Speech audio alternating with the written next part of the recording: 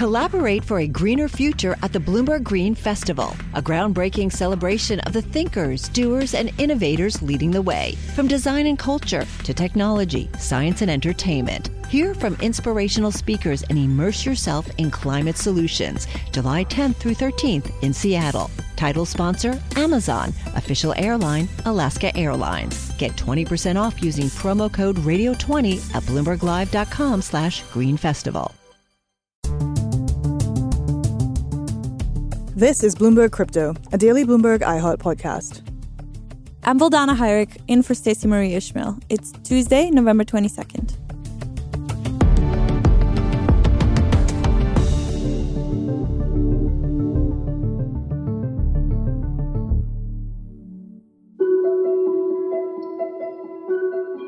Before chaos erupted in the cryptocurrency space following the collapse of the FTX cryptocurrencies exchange, digital asset researcher CryptoCompare found that Bitcoin's value for this year wasn't done declining.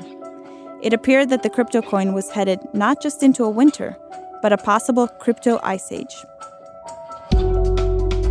The data provider reviewed stats from past downturns, finding that Bitcoin, the largest digital currency by market value, could continue declining into year-end. And then, of course, a series of previously unthinkable events, with news surfacing that crypto's second leading exchange, FTX, halted withdrawals, declared bankruptcy, and had its CEO, Sam Bankman-Fried, resign. And this stunning downfall sparked a whole new, wide-ranging market downturn, with Bitcoin falling below $17,000 a coin, down from $69,000 just a year ago. And as the digital assets industry continues to adapt to this new post-FTX reality, what will it all mean for Bitcoin's value? Joining us now is Bloomberg reporter Olga Kharif. I think a lot of people are still building and hopeful that this is sort of a temporary setback.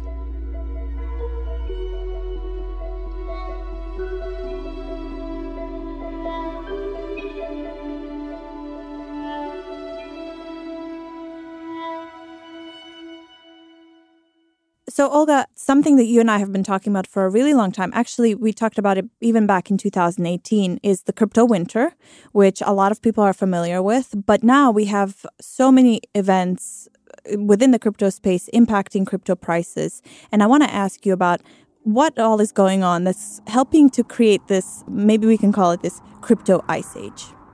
Sure. So it's a confluence of two factors. One is macroeconomic sort of environmental factors, the Fed increasing interest rates, that pushes investors away from risk assets like cryptocurrencies. This is what essentially impacted crypto prices earlier this year.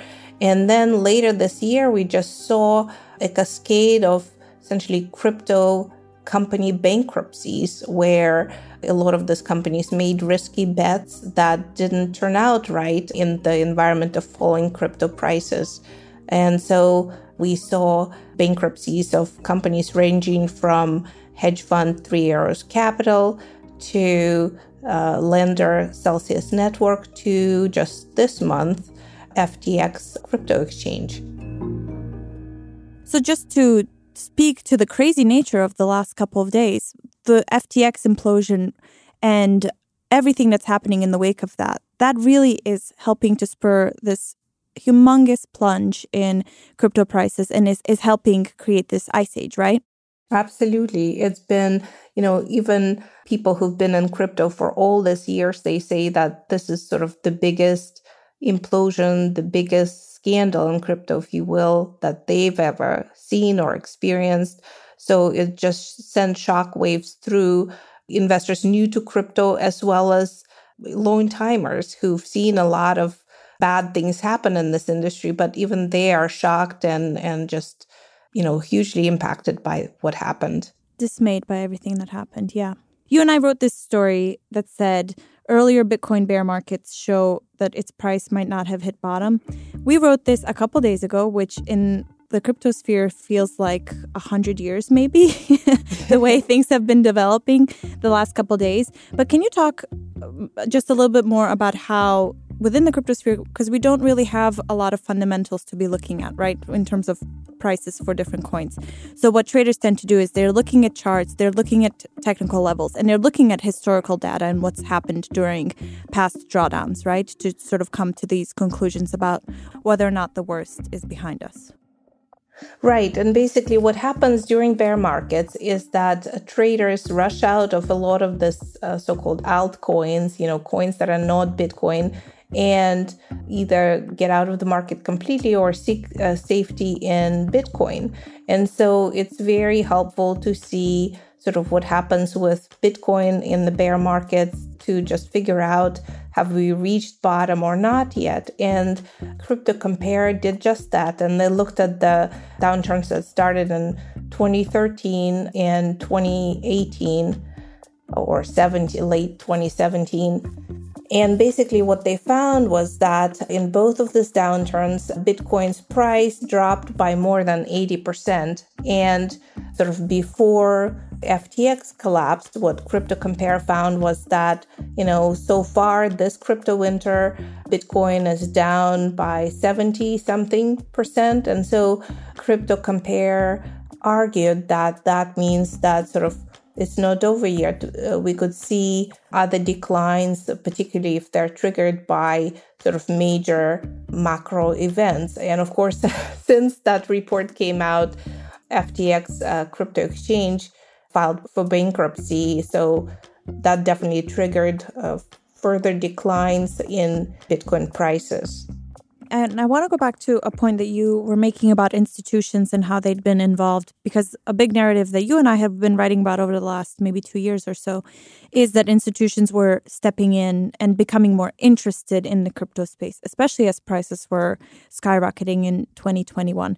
But can you talk a bit more about that sort of hit to reputation or hit to trust that we're going through right now and experiencing right now, and what it means for institutional investments and how much more hesitant maybe they're telling you they are about being in the space or being involved in the space in any way?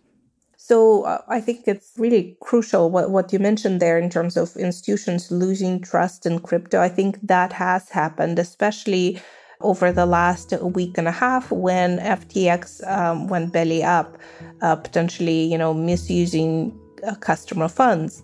Basically, FTX was the darling of Wall Street because its founder, Sam Bankman-Fried, he worked as a trader on Jane Street, so he spoke Wall Street's language. People felt very comfortable with him, being on this exchange, and a lot of institutions held accounts on FTX crypto exchange, and now their money is stuck on the exchange and they don't know when or whether they will get this money back. So a lot of large institutional investors got hurt by simply, having had a relationship with FTX. But more importantly, I think a lot of institutions are becoming very much more cautious about stepping into crypto. It's been pretty much, prices have been moving down, and it's not clear that we are at the bottom yet. And it's very risky from many institutions' standpoint to step into the space when we don't even have a full picture of the fallout from FTX's bankruptcy. So I think institutions are increasingly doing more due diligence or hoping to start to do that more, after seeing even sort of well-regarded firms like FTX going bankrupt and apparently sort of not maybe doing everything the way they were supposed to. And so most people in crypto who interact with institutions say that they expect that institutional investors will take a breather and kind of step back from investing in crypto for a while. And the other side of this, obviously, is retail investors. And you and I wrote about in the story that we were just talking about how retail investors really, even before the FTX implosion and some of the other events that we've seen happen over the last couple of days, retail investors really were scaling back their involvement in the space. Whereas in 2020 and 2021, you had a lot of retail investors being very excited by the price returns that we were seeing in the crypto space, and they were stepping in and spending stimulus checks, their stimmy checks, some of them on cryptocurrencies and other sort of speculative and risky bets. So how important is the retail investor to the space? And this is a question I also have been asking a lot of people I speak with.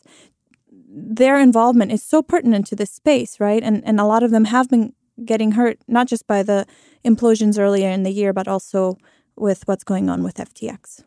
Absolutely. In general, during crypto bear markets, as we both know, retail investors pull out of the market. That's why crypto exchanges generally see much lower revenues, if any revenues at all, or profits rather, from, on the years of the bear markets.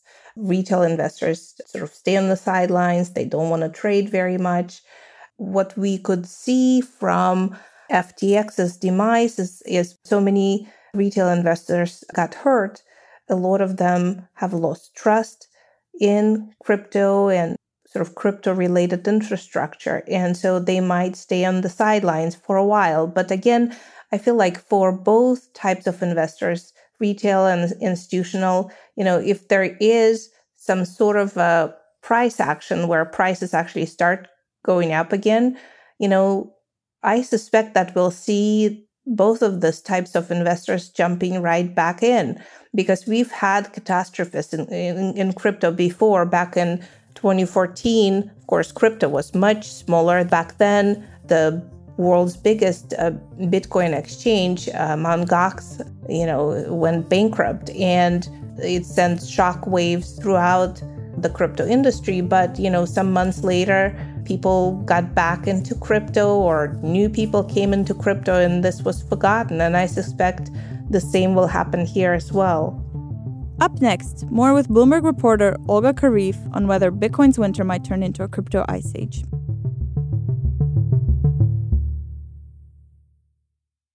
Hi, I'm Ron Kruszewski, Chairman and CEO of Stifel Financial Advisors. If you're not growing your practice, you're losing market share. Stifel is a growing entrepreneurial, advisor-centric firm built for successful advisors like you. Imagine having the resources of the largest wirehouses and the support of the boutique shops, but none of the bureaucracy to get in the way of you serving your clients. At Stifel, it's your business, your book, your clients.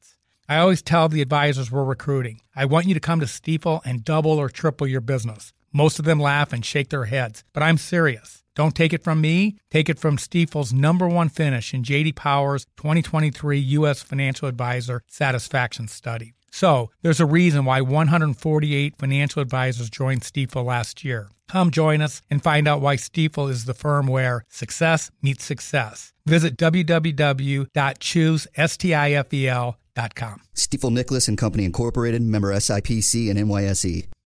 Collaborate for a greener future at the Bloomberg Green Festival, a groundbreaking celebration of the thinkers, doers, and innovators leading the way. From design and culture to technology, science, and entertainment. Hear from inspirational speakers and immerse yourself in climate solutions. July 10th through 13th in Seattle. Title sponsor, Amazon. Official airline, Alaska Airlines. Get 20% off using promo code radio20 at bloomberglive.com/Green Festival.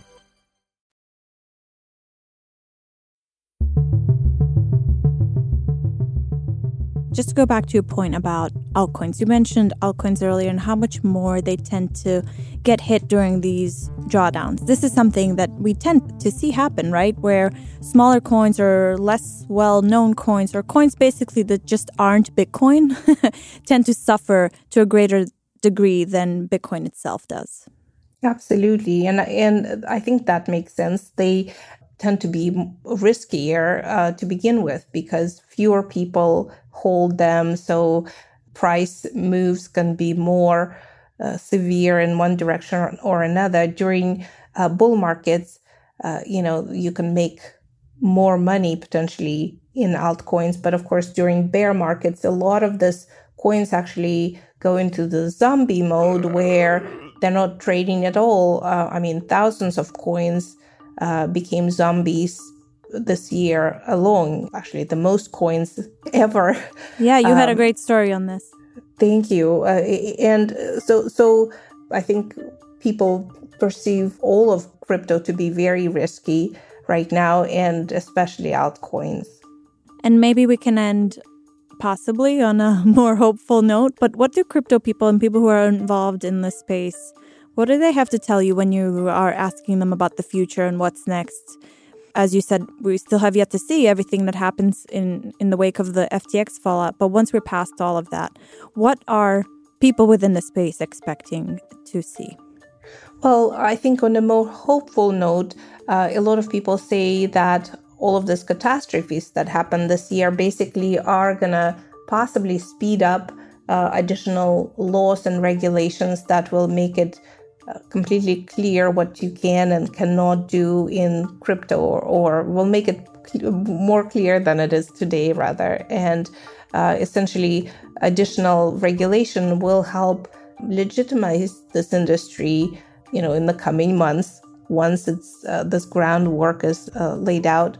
And, a lot of people are still building. They believe that maybe FTX's bankruptcy will push more people to look more at decentralized finance applications, which allow people to trade, borrow, and lend without intermediaries, without centralized parties. I think a lot of people are still building and hopeful that this is sort of a temporary setback. But again, the question is how temporary? It could be a while. Thank you so much, Olga, for joining us and for all your insight. And also, thank you so much for all the great reporting you've been doing on crypto markets and everything that's been going on with the FTX fallout.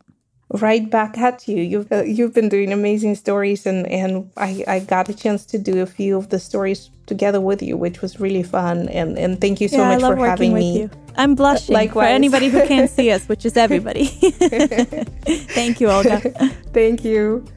You can find more of Olga's reporting on the Bloomberg Terminal and on Bloomberg.com. And for more, be sure to check out our twice-weekly newsletter, Bloomberg Crypto.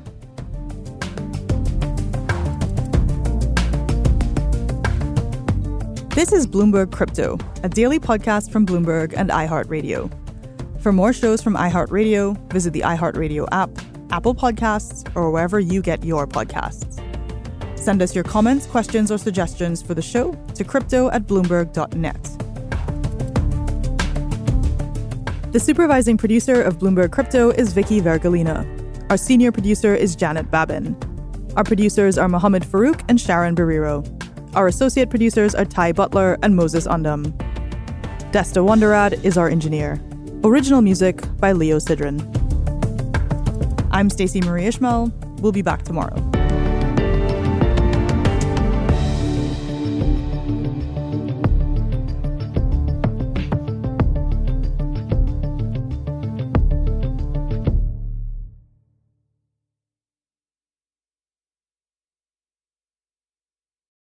Collaborate for a greener future at the Bloomberg Green Festival, a groundbreaking celebration of the thinkers, doers, and innovators leading the way. From design and culture to technology, science, and entertainment. Hear from inspirational speakers and immerse yourself in climate solutions. July 10th through 13th in Seattle. Title sponsor, Amazon. Official airline, Alaska Airlines. Get 20% off using promo code radio20 at BloombergLive.com/Green Festival.